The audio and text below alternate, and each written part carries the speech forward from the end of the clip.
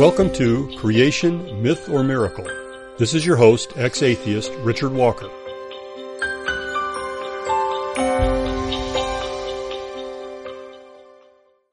Greetings once again. Let me start off today's show by commenting on the title for this show, Creation, Myth, or Miracle. I got a very good comment from a fellow creationist not long ago who pointed out that this sounds like a false dichotomy. In other words, those aren't the only two choices. So it's a very good question. Is it true that creation must either be a myth, the biblical creation story never happened, or it has to be a miracle? Well, that depends upon how you define the word miracle, and a couple of times on previous shows I've done so by referring to a miracle as an instance in which something happens which must be caused outside of the currently operating laws, as they're called, of the physical universe. So in other words, if given the way the universe operates right now, the things that we can measure in the lab and what we refer to as the laws of nature, if an event is impossible under those laws and yet it actually occurred, that's what I mean by a miracle. And given that definition, the Big Bang is a miracle. The origin of life from non-life is a miracle. Macroevolution's addition of the necessary information into the genome is a miracle. And so the subtle dichotomy which I meant to imply, and which obviously I did not communicate very well, is either creation is a myth, meaning we don't exist, there is nothing, or it's a miracle. So if you are convinced that you actually exist and there really is a physical universe, then the question becomes, what miracle created everything we see? And so if you follow that line of thought, it becomes a very rational thing to do to examine the world, determine what characteristics might be required by the source of the miracle of creation, and then seek knowledge as to whom that creator is. In today's show, we're going to talk about what I think is a very interesting story, and it's a great example of the fact that what we may think is true and what everybody thinks is simply common knowledge may in fact be completely wrong or very twisted. Back on our September 17th broadcast, we talked about the mythical myth of the day being the flat earth myth, and the commonly held but false belief that throughout the Middle Ages, all the church people believed the earth was flat. So if you missed that broadcast and have an interest in that topic or think I'm completely nuts, go listen to the September 17th podcast and see what you think. Look up the references for yourself. The topic for today's show is Galileo. We all know, or think we know, that what really happened was a bunch of ignorant, Bible-believing church people persecuted the objective, truth-seeking scientist Galileo, right? I mean, here's a very typical example of how this is presented on a website. First, you quote Psalm 104, verse 5, "The earth is firmly fixed, it shall not be moved." Then you say, "This Bible verse shackled the minds of men for thousands of years and held back the advance of science." It was this verse that was used as evidence against Galileo, who argued for the theory of Copernicus, that the earth was not immovable but rotates around the sun. It was for teaching this that he was called to Rome in 1633 and tried for the crime of heresy. That's a pretty accurate rendition of the common picture as to what we think happened. Well, there's a phrase that you probably have heard, that the devil's in the details. Well, I think often the truth is in the details. And so we need to dig a little bit and find out what some of these details are. Today we're discussing what is supposed to be the classic example of science versus ignorant religion, the persecution of Galileo and his trial for heresy. Well, what really happened out there? I'm going to share with you information from several different articles about this from creation.com, and those articles also document and footnote their sources of information, which are very often from secular historians. So just know I'm not just making this up. Now for the background. Over 2 millennia ago, Aristotle, who lived from 384 to 322 BC, taught that the earth was the center of a perfect universe in which the movements of the stars were circular and never-ending. And they were circular because they had to be perfect, you understand. A few hundred years later, Ptolemy expanded these ideas into what became known as the Ptolemaic system. And that basic view of the universe held sway over the scientific community for several hundred years. Then in the 16th century, Copernicus, from 1473 to 1543 was his lifespan, postulated a better explanation that the Earth and planets revolved around the sun. And then in the 17th century, Galileo, who lived from 1564 to 1642, with his telescope, was able to carry out repeatable observations which refuted Aristotle and Ptolemy and supported Copernicus. For example, he observed that the sun had spots which moved across its surface, showing the sun was not perfect, and it itself rotated. He observed the phases of Venus, showing that Venus must orbit the sun. And he discovered 4 moons that revolve around Jupiter, not the Earth, showing that the Earth was not the center of everything. The universe of Plato, Aristotle, and Ptolemy had crystalline, transparent spheres that had objects embedded within them, such as stars and planets. And in order to try to make this model match growing observations, they had to keep adding more and more spheres and make it more and more complicated. And one reference indicated they were forced to introduce at least 55 of these spheres. Well, along comes Galileo, and in 1618, he observed 3 comets pass effortlessly through Ptolemy's crystalline spheres, in which the planets and stars supposedly moved around the Earth, showing that these spheres must be imaginary. And you need to know that the Copernican system, which was sun-centered, called heliocentric, was opposed to the views of the astronomer-philosophers of the day who earned their livelihood by teaching Aristotle and Ptolemy, and so were biased against change. They therefore either ignored, ridiculed, destroyed, or hostilely opposed Galileo's writings. Many church leaders allowed themselves to be persuaded by the Aristotelians at the universities that the geocentric or earth-centered system was taught in Scripture, and that Galileo was contradicting the Bible. Note that the real problem that occurred here was theologians allowing the science of their day to cause them to reinterpret Scripture in a particular way that it never really taught. And then when science moved along and corrected its previously erroneously held belief, the theologians get caught with a problem. Did the Bible really say what they taught it said, or didn't it? Does the new science contradict Scripture or not? This problem is being repeated right now by the large percentage of the Christian church which is accepting the current secular science teachings about the Big Bang and reading that into the Bible where it never says it at all. And given the problems that the Big Bang has scientifically, that theory will be disposed at some point and we'll have this same conundrum again, with those theologians having an issue with the new science. But that's not the focus of today's show. Today we're taking a look at some of the actual historical details of the Galileo affair, and from one in-depth article we read the following.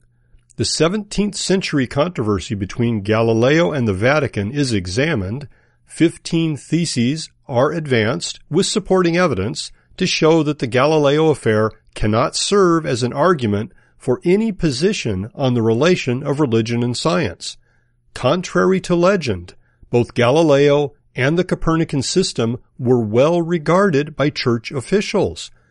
Galileo was the victim of his own arrogance, the envy of his colleagues, and the politics of Pope Urban VIII. He was not accused of criticizing the Bible, but disobeying a papal decree. In 1959, Arthur Koestler published a book, The Sleepwalkers, A History of Man's Changing Vision of the Universe, an account of changing scientific paradigms, in which he said, "Few episodes in history have given rise to a literature as voluminous as the trial of Galileo." And he also wrote, "I believe the idea that Galileo's trial was a kind of Greek tragedy, a showdown between blind faith and enlightened reason, to be naively erroneous." Well, we certainly don't have time to look at all 15 of the theses advanced regarding this historical event, so we're going to look at a few of them. The first one is, the Copernican system was well regarded by church officials. An open defense of the Copernican system was, in principle, without danger. The Ptolemaic system had been denied by many high officials and Jesuit astronomers even before Galileo was born. As the example of the imperial court astronomer Johannes Kepler proves, many of them followed the Copernican system. The Jesuits themselves were more Copernican than Galileo was. It is now well recognized that the reason why Chinese astronomy advanced more rapidly than European astronomy was simply because Jesuit missionaries communicated to them their Copernican views. And while Martin Luther called Copernicus a fool and said that his book would turn the whole art of astronomy upside down, the book had not been fought by the Vatican. It was seen as a mathematical hypothesis, but had already been used as an aid in astronomical calculations for a long time. Furthermore, the book by Copernicus was not outlawed by the Vatican until 1616 to 1620 and was readmitted to the public after just some minor changes. Thesis 2. Galileo was well regarded by the Church.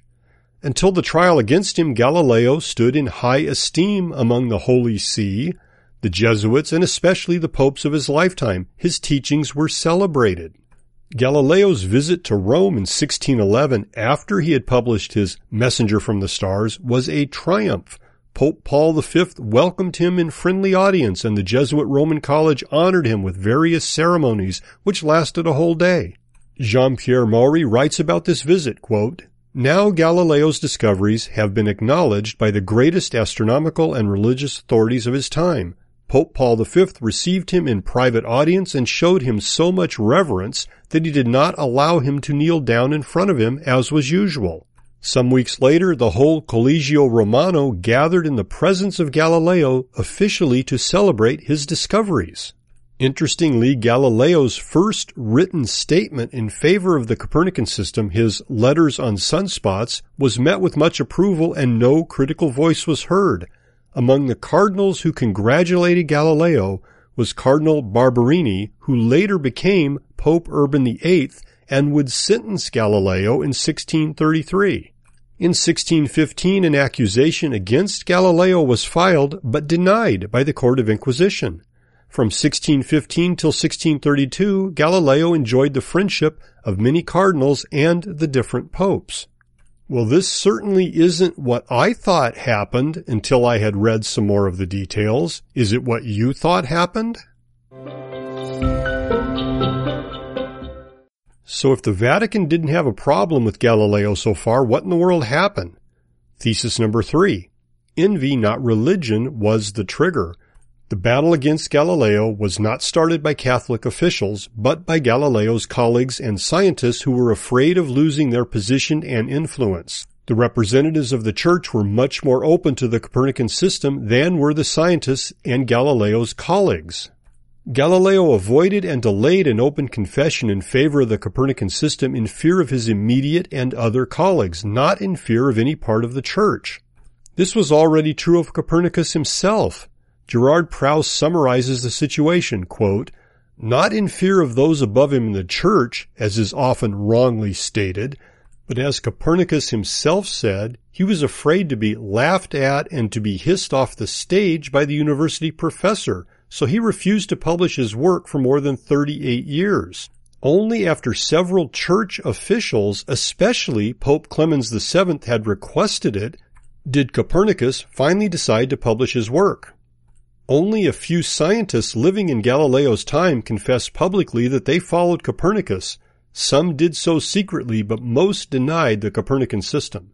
Thus, while poets were celebrating Galileo's discoveries, which had become the talk of the world, the scholars in his own country were, with a few exceptions, hostile or skeptical. The first, and for some time the only, scholarly voice raised in public defense of Galileo was Johannes Kepler's. Besides this, the Church represented not only the interests of the theologians, but also the interests of those scientists who were part of the orders of the Church. The order of the Jesuits, who were behind the trial against Galileo, included the leading scientists of that day. So let's be very clear, the opposition to Galileo and Copernican came from the scientists of the day who clung to the older scientific belief which had been in place for hundreds of years, and many of these scientists were part of the Catholic Church. On to thesis number 4. Genius plus arrogance minus humility equals deadly enemies. Galileo was a very obstinate, overly sensitive, and aggressive scientist who created many deadly enemies by his harsh polemics even among those who no longer followed the Ptolemaic worldview. Galileo had already earned the nickname the Wrangler during his student days. Koestler shows repeatedly that this personal aspect of many of Galileo's battles made it impossible for other scientists to work with him. Koestler wrote, Galileo had a rare gift of provoking enmity, not the affection alternating with rage which Tycho aroused, but the cold, unrelenting hostility which genius plus arrogance minus humility creates among mediocrities. Without the personal background, the controversy which followed the publication of Galileo's book would remain incomprehensible. Koestler also adds more generally, his method was to make a laughingstock of his opponent, in which he invariably succeeded, whether he happened to be in the right or in the wrong. It was an excellent method to score a moment's triumph and make a lifelong enemy. Another historian states it similarly, Galileo was not afraid of personal attacks and mockery against others, but this was the easiest way to create enemies. Here's a specific example of how Galileo responded to an anti-Ptolemaic writing of the leading Jesuit astronomer Horatio Grassi. When Galileo read the treatise, he had an outburst of fury. He covered its margins with exclamations like, quote, piece of asininity, elephantine, buffoon, evil poltron, and ungrateful villain. The ingratitude consisted in the fact that the treatise did not mention Galileo's name, whose only contribution to the theory of comets had been a casual endorsement of Tycho's views in the letters on sunspots. There are many more historical examples of how Galileo alienated his contemporaries by ridiculing them and his enormous ego. We simply don't have time to discuss them. We're discussing the real history of Galileo versus the Vatican Church. Given the short time remaining, let's jump to Thesis 8. Galileo felt no need for proof. He always acted as if he had all the proofs, but did not and could not present them, as he said, because no one else was intelligent enough to understand them. Koestler writes, he employs his usual tactics of refuting his opponent's thesis without proving his own. And now we're getting to the heart of the scientific matter. Galileo did not work empirically. He regarded the Copernican system as an axiom and didn't feel the need for any proofs. His conflict with the Catholic Church was because he presented it as proven, and when he was challenged to provide the proofs, he could not do so, so he ridiculed the Pope. Something you need to understand is Galileo was wrong scientifically. Given his arrogance, he ignored the work of Kepler.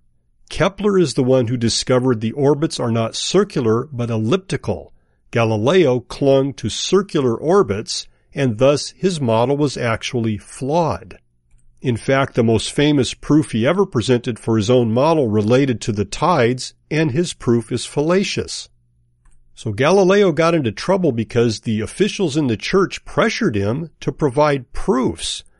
When the cardinal responsible for the Court of Inquisition asked Galileo in a friendly way for his proofs so that he could accept his theory as proven theory, and asked him otherwise to present his Copernican theory as hypothesis only, Galileo answered in a harsh letter that he was not willing to present his evidences because no one could really understand them. Koestler comments on this. How can he refuse to produce proof and at the same time demand that the matter be treated as if proven? The solution to the dilemma was to pretend that he had the proof, but to refuse to produce it on the grounds that his opponents were too stupid anyway to understand. Galileo reacted in a similar way after the Pope himself asked for proofs. Any wonder he got in trouble?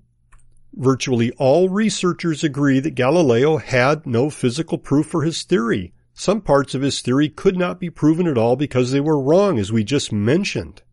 And one must not forget that the Copernican hypothesis itself was never denied by the Inquisition, but only that it was not allowed to be presented as a scientifically proven theory or as a truth. In fact, however, there never had been any question of condemning the Copernican system as a working hypothesis. The Copernican system was just an officially tolerated working hypothesis awaiting proof. As Galileo came more and more under pressure, he finally invented a, quote, secret weapon, the totally erroneous theory that the tides were caused by the turning of the earth. This easily disproved theory was said to be the absolute secure proof of the Copernican system. The whole idea was in such glaring contradiction to fact and so absurd as a mechanical theory, the field of Galileo's own immortal achievements, that its conception can only be explained in psychological terms. William A. Wallace used recently discovered manuscripts to show that Galileo knew exactly that the final proof for the Copernican system was lacking, and that he was covering this under his rhetoric. Thesis 9. Ptolemy was no longer an issue. In Galileo's time, science did not have to decide between Ptolemy and Copernicus. Ptolemy's view that all planets and the sun orbited the Earth was no longer a real option. Rather, it is important that the choice now lay between Copernicus and Brahe, that's Tycho Brahe, because everybody believed that other planets orbited the sun. The question was whether or not the Earth was moving itself or staying in the center of the universe. Nearly no expert believed in Ptolemaic astronomy any longer. The conflict was between Tycho Brahe and Copernicus. Tycho Brahe, predecessor of Kepler as German imperial court astronomer, held to the central position of the Earth while at the same time integrating the observation of the other planets moving around the sun. Galileo argued against Ptolemy, did not even address the Tychonian system with the Earth still at the center of the universe. Thesis 10. Galileo defended outdated hypotheses. So let's try to sum this up since we have very little time left. First, Galileo's theory was factually wrong because he ignored the need for elliptical orbits from the work of Kepler. Secondly, he refused a papal decree. He was not accused of contradicting Scripture. Third, Galileo falsely claimed to have proofs, but then wouldn't present them because he said everybody else was too stupid to understand them. Fourth, Jesuit scientists defended the Copernican system more accurately than did Galileo. Galileo insisted his theory be treated as proven, even though it was factually wrong, and he could not prove it, and he apparently knew so. That's where his ego came into play in all this. And regarding the conflict between the two systems, the real conflict was whether or not the Earth was considered as moving or not whether the sun was the center of the solar system. And finally, many anti-theists praise Galileo for removing man from the center of the universe, supposedly curing man's arrogance. Typical is physicist Lawrence Krauss, quote, "Galileo removed us from the center of the universe. How much greater a fall could we have?" However, this shows complete ignorance of the historical context. The old geocentric view with the Earth at center was not at all edifying. For much of church history, the center was regarded as the lowest place to be. At the lowest was Hades at Earth's center, and the abode of man on Earth's surface was the next worse, quite corrupted compared to heavenly perfections. The further away from the center, the closer to heaven you were thought to be. So moving the Earth away from the center was, in the context of the Middle Ages, actually exalting it, the exact opposite of what is usually portrayed. And while not defending the Inquisition at all, the Galileo affair does not show the Church ignorantly and stupidly resisting the advances of science. The biblical worldview was at the forefront of the development of modern science and welcomes true advances within science. There is nothing to fear whatsoever from that. See creationmythormiracle.com.